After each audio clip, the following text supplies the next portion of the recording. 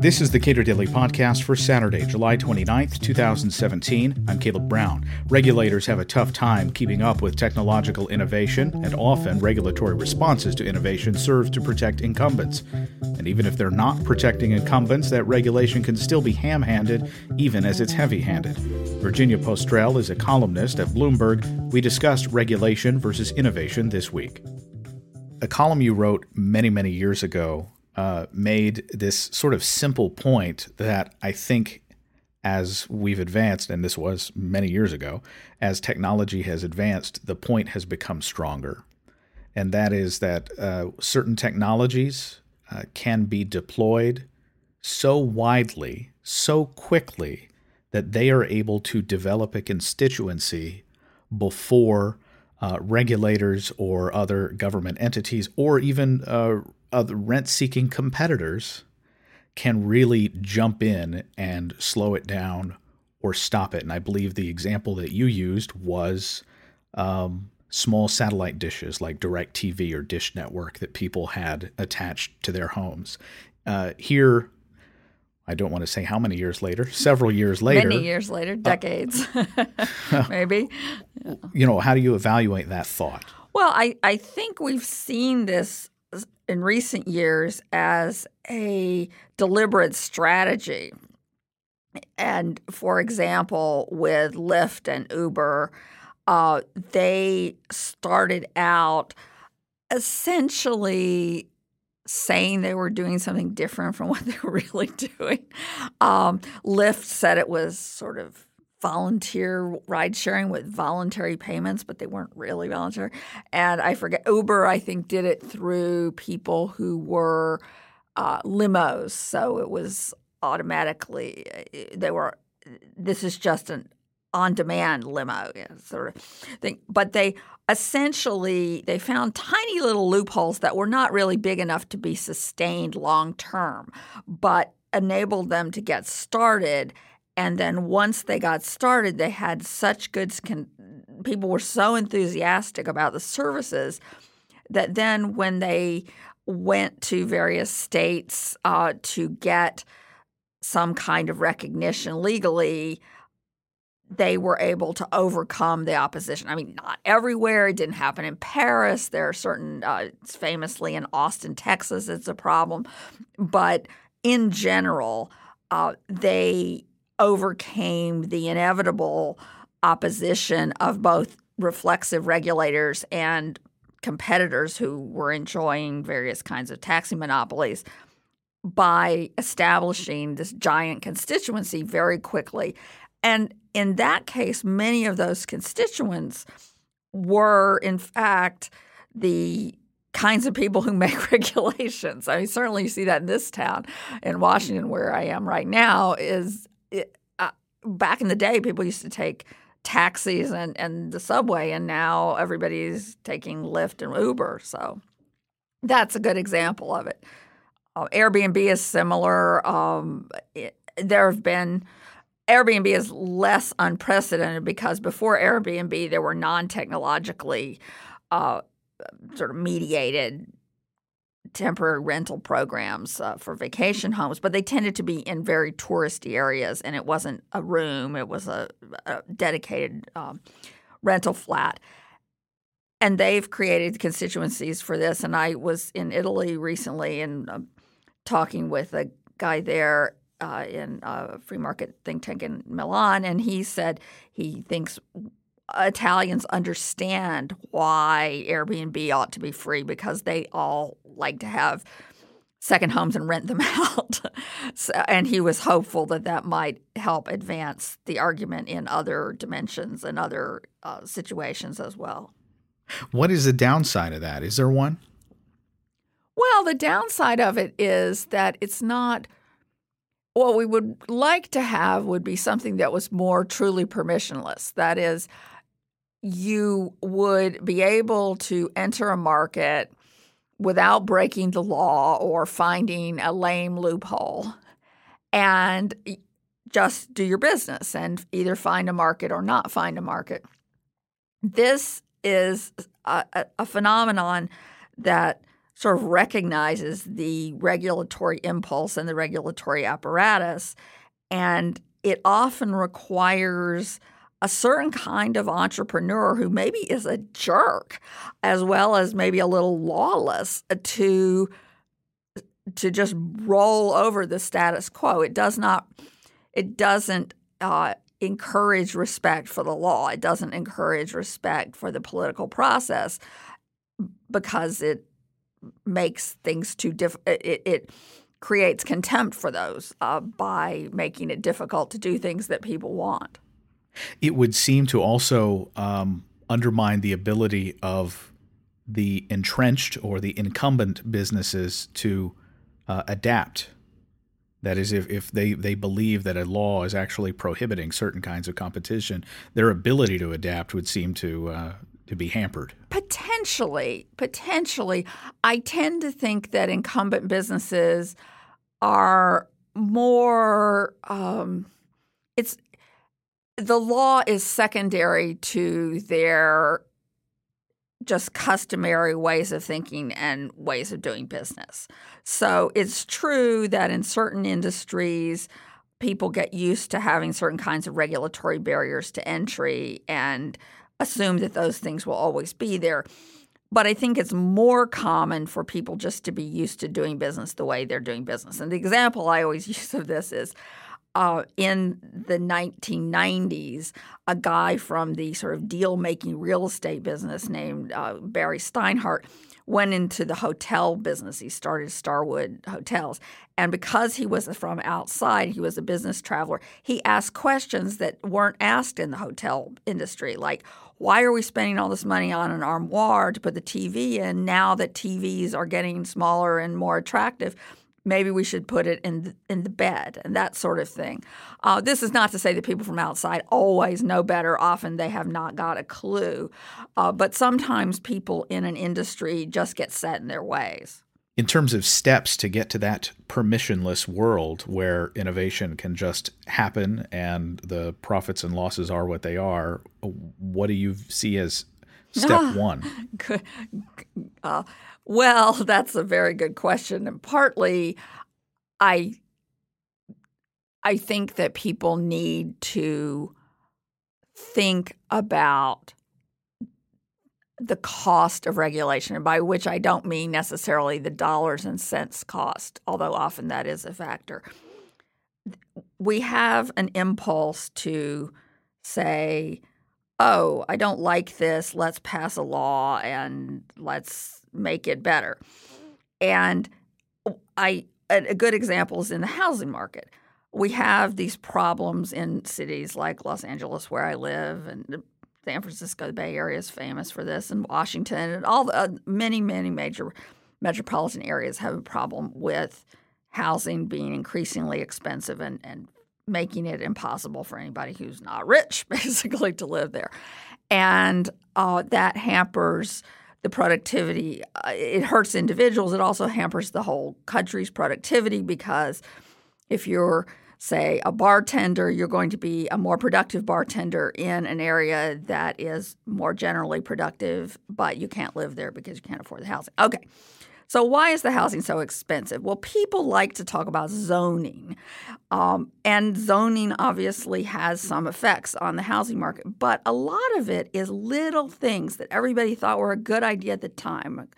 So, for example, in Los Angeles, we have rules, which I remember distinctly when they were passed in the 80s, saying this is not a good idea, people, that require that you have a certain number of parking places for every unit, or it may even be every bedroom in a new multifamily housing unit. Well, the result of that is that when you build a new apartment or condo building, even if it's a relatively small one, you have to dig a garage. And that costs tens of thousands of dollars per parking place, which of course gets added onto the cost of the unit.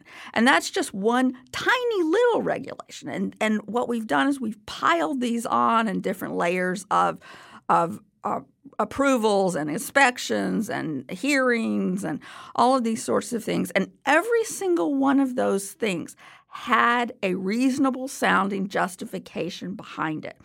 But nobody was thinking about the cumulative effects. And even, say, going back to the parking thing, the assumption there is that everybody's going to have one car per driver. And so we need a lot of parking because otherwise there won't be enough room on the street. Well, what if we have self-driving cars? What if we have people living near transit? What if, like me, people just start walking a lot? Because the traffic is bad. Maybe we won't need – what if we have an aging population or people living fewer people per unit? Lots of things can change, and you've put this very specific regulation in place. So going back to the question of how do you get to permissionless innovation, there is no magic thing where you get to allow it. But what I would like to see is people work to change – their mentality to think about the cumulative effect of these regulations and also to think about the fact that things change over time. And lots of the regulations that we pass create categories that fit one state of the world but not the other state of the world. Now, in a case like Uber and Lyft, maybe that category also creates a loophole and people can innovate. But many times it creates such a rigid category that there's no space for innovation, that if you don't fit in that category, if you think of something that hasn't been tried before or maybe that's now made technologically possible that wasn't possible before, it doesn't fit. So those – I mean, I deal in the world of ideas and persuasion, and I'm trying to think about how we should think about these things. And I think these are the ways to start to think about change, what happens when things change, and also to think about the cumulative cost of what seem to be reasonable restrictions when they're proposed. Very rarely do people suggest a regulation without some kind of plausible sounding justification.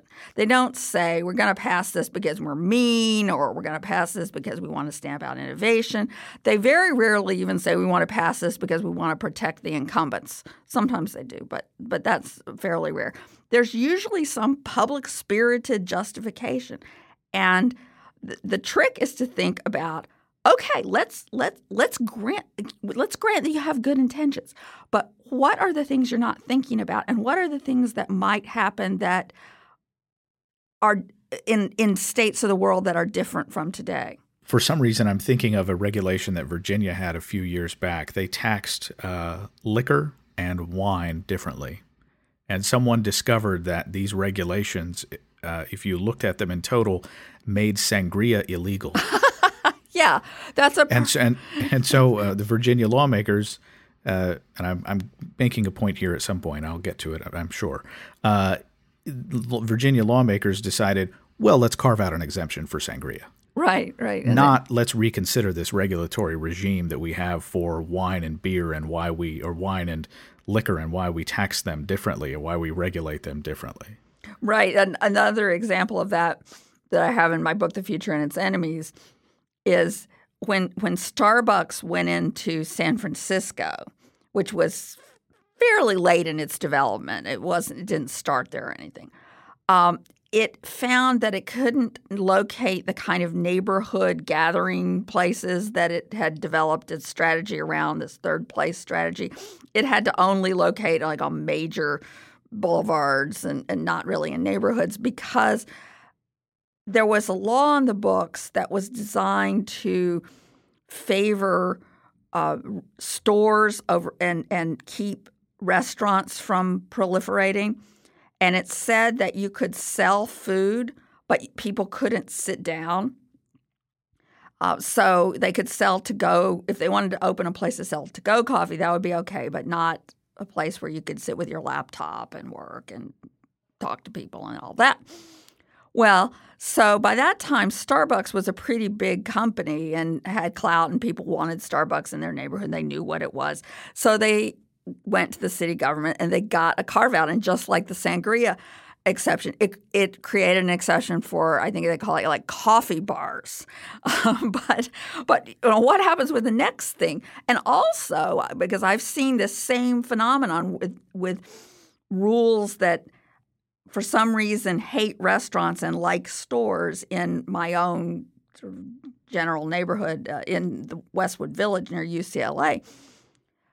Well, there's a secular trend away from brick and mortar retailing.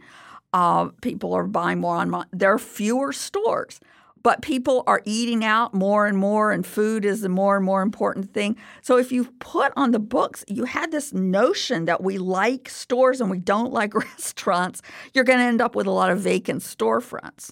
Unrelated to any of this, you wrote a column recently about sort of a spillover cost associated with the legalization of marijuana in many states.